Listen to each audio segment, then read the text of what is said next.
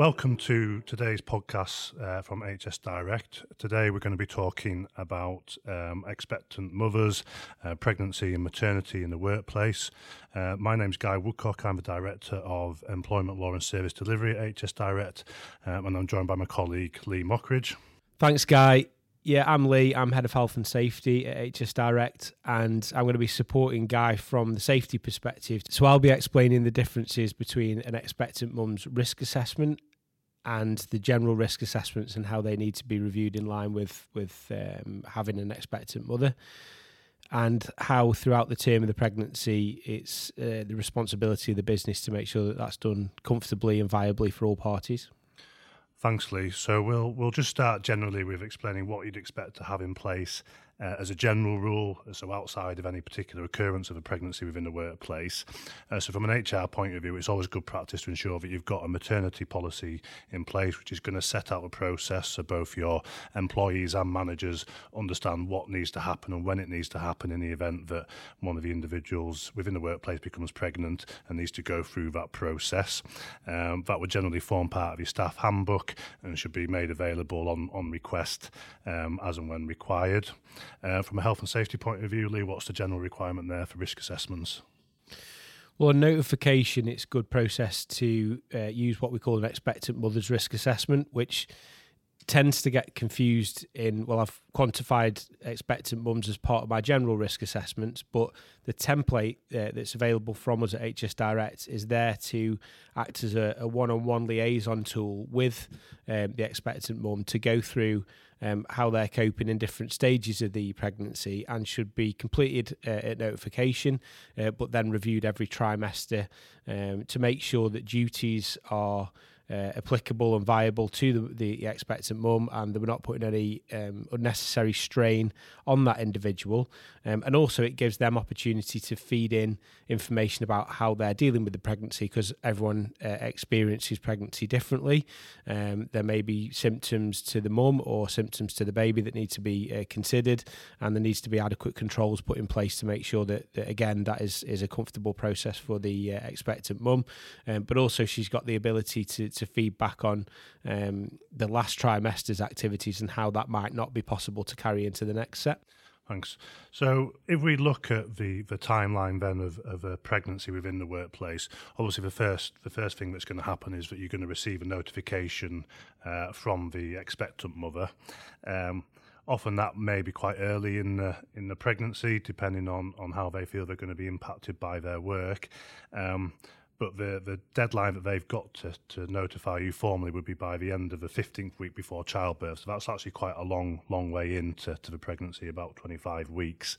At that point, you'd expect initially there would be an HR acknowledgement, and then you'd ask them to sit down with the person responsible for health and safety, and they would then go through the risk assessment that Lee's just described at that time to make sure they're happy with that.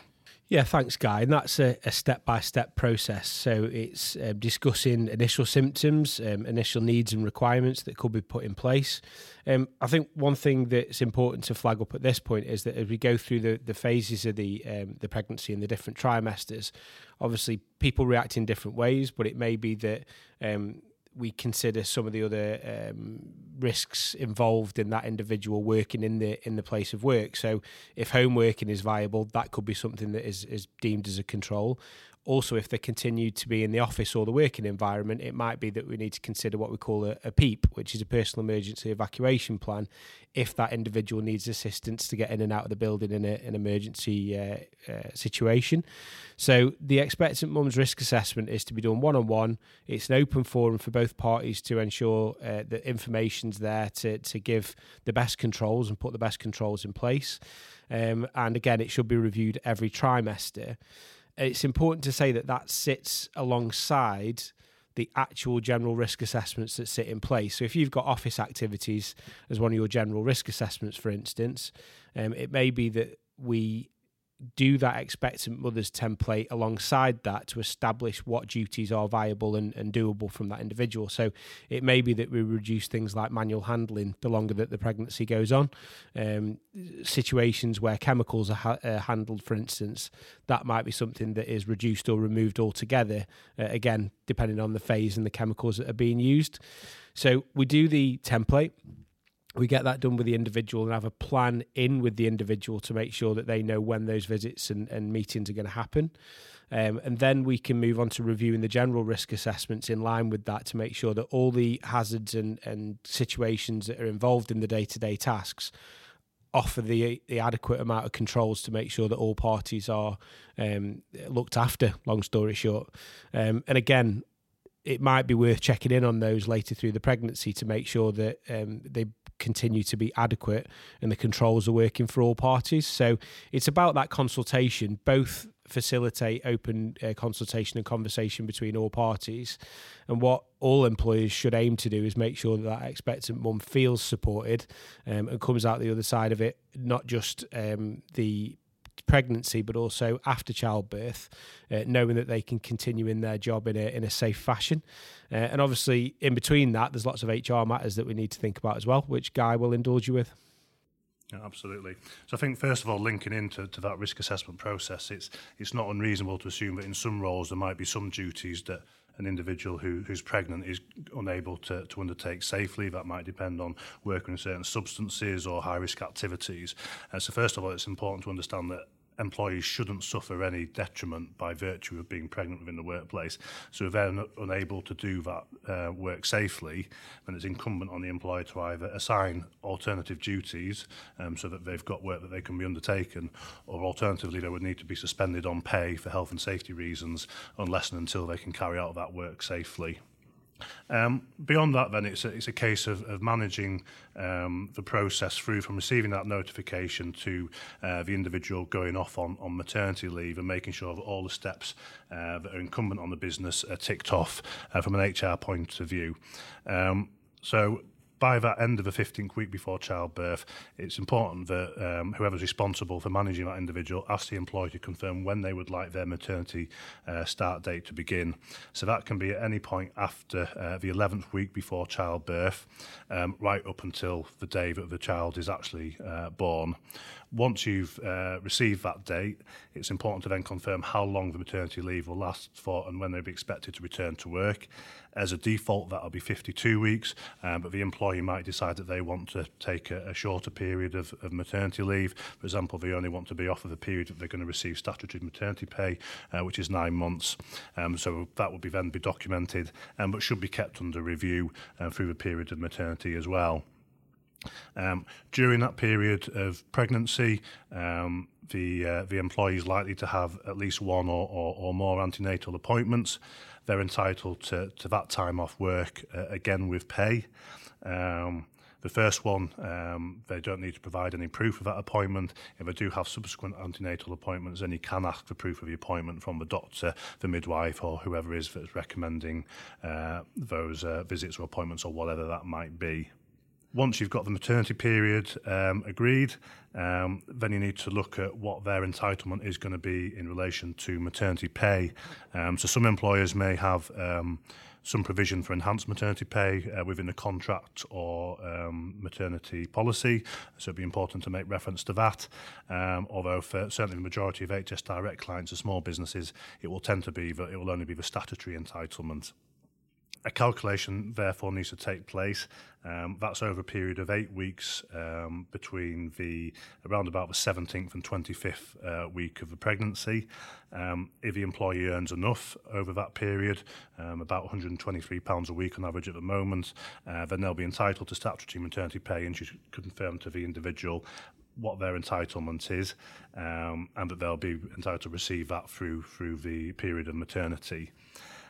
So maternity pay is payable for 39 weeks. The first 6 weeks is at 90% of their average weekly pay, and then they receive a fixed rate for the remaining period, which is reviewed every April, but is generally somewhere around £150 a week at the moment. If they're not entitled to receive statutory maternity pay because they haven't earned enough during that period, then you need to inform them of the fact by completing an SMP1 form, and that will say why they're not entitled to it, and then they can then use that to then potentially make a claim for statutory maternity allowance, which is payable directly by the government in the same way that a benefit would be as well. Once you've made agreements regarding the pay, then you need to start thinking more practically about how their absence is going to impact the business and what you need to do in terms of arranging maternity cover. Are you going to try and cover that with existing staff? Or are you going to bring somebody in on a temporary basis to cover that? It's important to ensure that you've got a suitable contract in place there that explains that it's maternity cover, that it's for a fixed period, and what's going to happen when that period of maternity comes to end, so the person covering that is aware of what their position is as well. And then from there, it's a case of then just monitoring that individual through the period of pregnancy, updating the risk assessment as it progresses, ensuring that there's regular communication between the manager and the individual. Any issues can be addressed, any adjustments put into place, which is going to make sure that the individual's more comfortable. Taking account of the fact that you may have some pregnancy-related absences and making sure that you've got provision in there for cover as and when necessary as well. That's then likely going to take you up to the period towards when the maternity period is going to start. If the individual needs to be absent from work with a pregnancy-related illness within 4 weeks of expected date of childbirth, then you can ask them to start their maternity leave at that point, even if they intended to start it later. In terms of maternity leave, individuals need to take at least 2 weeks maternity leave. That's a legal requirement, and is actually extended to 4 weeks for certain roles, for example, individuals who work in factories as well. That's going to then take you to the point where the individual goes off on maternity leave, but that doesn't mean that there should be the end of that communication and relationship between the employer and the employee throughout that period. And we would always recommend that key business updates are communicated out to that individual so that they're aware of what's going on in the workplace as well. And you should consider whether or not you want to try and agree some keeping in touch days. So these are days where the individual can come into work if agreed by both the employer and employee through the period of maternity. They would receive pay for that time, but it wouldn't impact their entitlement to maternity pay as well. And you can have up to 10 of those days throughout the maternity period. And it's something that we would always recommend, especially as you get towards the end of that period of maternity leave, so they can come back into the business, be updated on any things that have changed, have that social interaction with their workmates, etc. And hopefully, get themselves accustomed to coming back into the workplace after having what will be quite a prolonged period after that. You're then going to start looking forward to their return to work. And Lee, what would you say is important from a health and safety point of view for the business to prepare for at that point?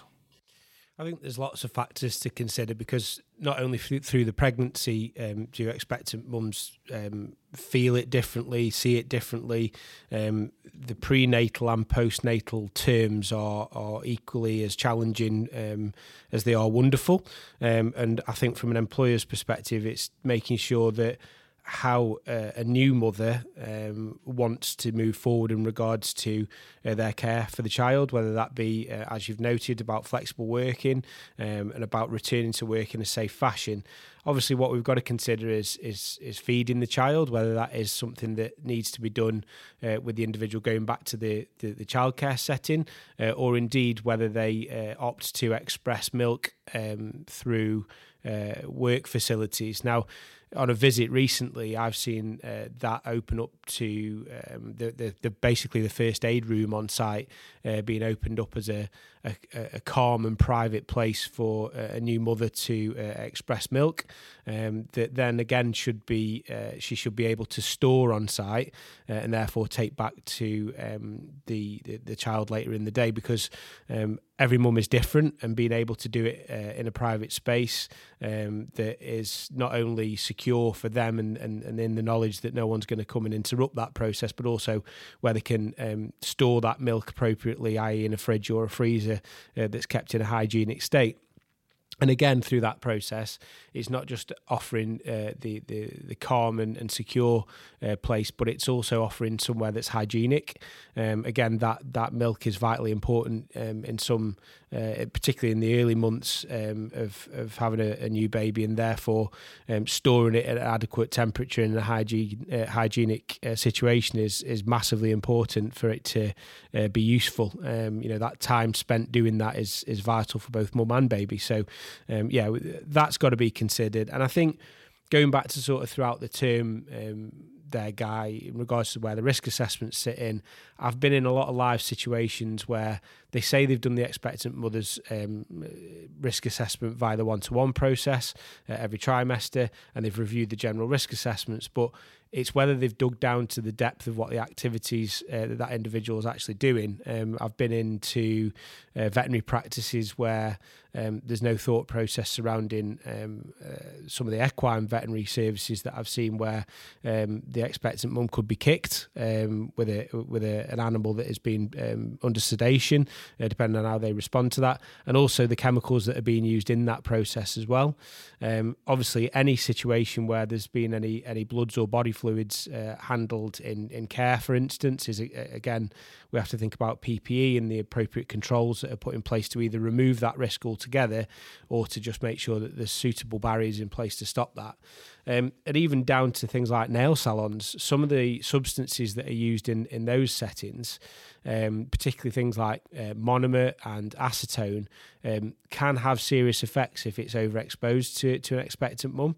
Now, I've spoke to the owner of a business in that situation, who she clearly wouldn't want to step away from her job, because she's the owner of the business, she's got people that rely on her, and also she's got to make money for what will be an expensive period, both planning for a baby and having a baby. So the fact that she didn't know about the use of some of those substances actually being potentially damaging to an unborn child was quite shocking for her. It was lucky that her mum actually worked for her, and I was able to influence mum to go over and say, unfortunately, sweetheart, we're going to have to call it a day because we don't want you or baby to get in any harm's way. So a couple of live sort of situations there for you, but both through that maternity period, the prenatal and postnatal, it's really important to make sure that you're considering all eventualities, the privacy and protection of that individual, and making sure that there is tolerances and an understanding in place to make sure that it's not just you've now had a baby and you can get back to work. You've got to understand that that is a significant amount of change in that individual's life.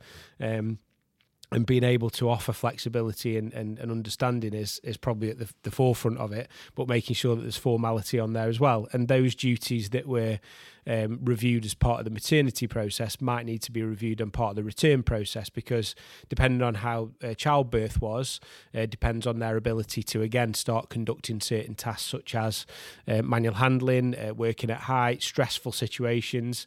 All of those should be reconsidered again. So that's why it's genuinely important to make sure that risk assessments are reviewed, they're current, and that everyone that needs to know about them are reading them and acknowledging them, fundamentally making sure that those things are put into action. So that's the bit from my perspective about when that new mum comes back.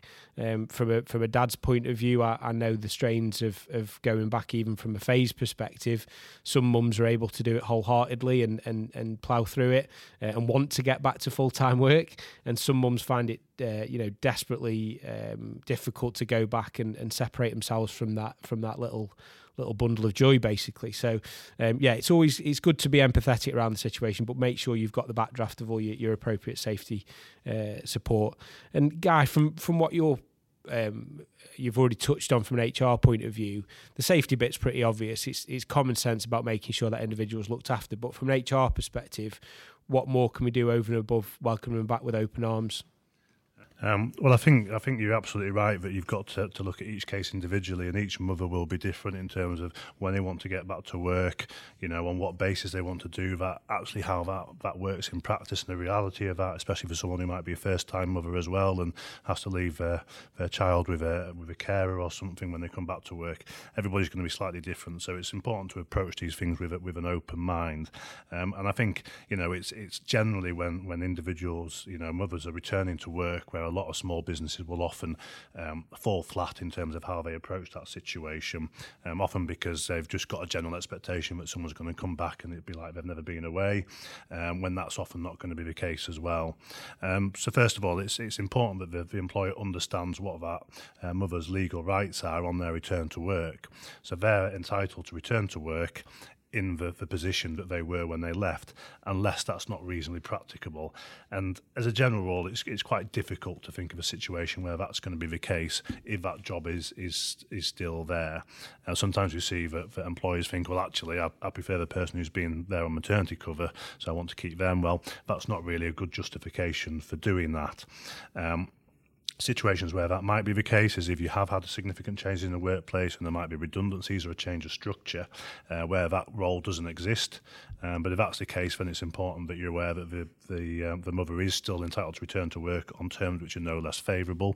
Otherwise, you really are at significant risk of a potential claim there for unfair dismissal relating to a pregnancy and therefore a discrimination claim as well. Alongside that, it's highly likely that you're going to receive some sort of flexible working request from the mother before they return to work, because they may well want to work on a slightly different basis. They may want increased home working, they may want to change their hours slightly to fit around childcare, or they might want to reduce their hours and come back on a part-time basis. Almost all mothers returning to work will have a statutory right to make a flexible working request because they'll have been with a business for long enough by that point, and therefore you've got to consider that reasonably, taking account of the role of the business, but also the fact that it's only women who obviously are going to have children as mothers, and therefore they're much more likely to make a flexible working request, and therefore turning it down might be, indirectly discriminatory as well, under sex discrimination laws as well. So it's important to take these seriously and to approach them with an open mind. And possibly be a little bit creative about how you're going to accommodate that. What sort of things can you do to support that mother back to work? Could you have a phased return to work so that they're increasing their hours over a period of time? Can you look at reorganising work and the hours and when things are done so that they can fit it around their new lifestyle and taking care of that baby? Home working, is definitely something that more employers are now more prepared to consider after the pandemic, and that can be of a real benefit.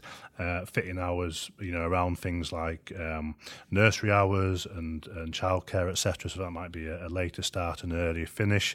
All these sort of things can support that individual back to work and ensuring that you're retaining a good member of staff as well. So those requests should be taken seriously, and everything should be done to ensure that individual can return to work. Unfortunately, sometimes it's the case that it's not going to work out.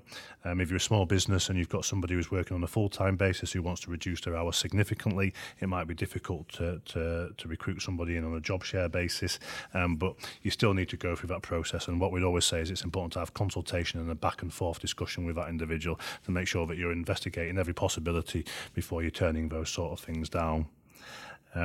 Beyond that, then it's a case of providing that ongoing support, as you've already alluded to, from a health and safety point of view, making sure that there's free channels of communication, that there's understanding that there might be issues with health of young children, etc., which might require some more flexibility and time off. And beyond maternity leave, all parents have a right to parental leave, and that's up to 18 weeks to be taken before the child's 18th birthday. And again, it's likely going to be in those early years where individuals are going to want to take advantage of that as well. So again, it's important to be aware of your rights. So obviously there's a lot to consider for any employer, but in particular small businesses with dealing with this sort of thing. It's important to get the right advice, keep up to date with changes in the law as well. And that's where companies like ourselves can support small businesses.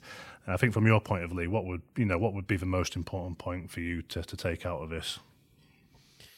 I think both from a personal and a professional perspective, both preparing for a child through the maternity process, and also on the back of having that child, it's good to know that both dad and mum are supported through that process, because everyone is individual in how they approach that. Everyone's circumstances are very individual. And I think the security comes from the fact that you know that you've got the backup of your employer, and that they're doing things both formally but also empathetically to make sure that you feel supported, you feel like you've got the ear of those that matter and those that are responsible for you, and deal with your situation as an individual circumstance rather than tarring you with the same brush as you might with any maternity situation.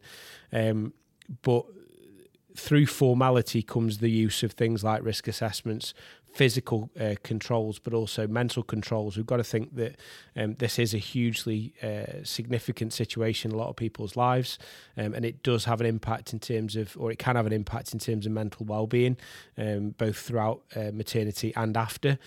So being clear about what support mechanisms are there, being clear to both the parties involved and those in the surrounding situation is massively important, because being able to put your hand on the back of that individual and say, we've got your best interests at heart, means that from a stress and a well-being perspective, that individual knows that they can go through the maternity process and indeed come back in a safe matter, both physically and mentally. Yeah, absolutely. I fully agree. And I think from an HR point of view, this area is where you get a real kind of contrast between the technical aspects of the law and the process that needs to be gone through, and considerations such as maternity pay. And it's important to have a good basic understanding of that, and that managers know where they can get support and information from it. And on the other side, this is one of the most human aspects of life and the workplace as well. And you say it's having that support, that empathy, and approaching it very much with an open mind, that you're there to support that mother and their family through that process, and do everything you can to ensure that they feel valued, and to give them the best opportunity of being able to return to work and continue to contribute to the business, as a mother and going forward. So from HS Direct's point of view, how can we support small businesses with this situation?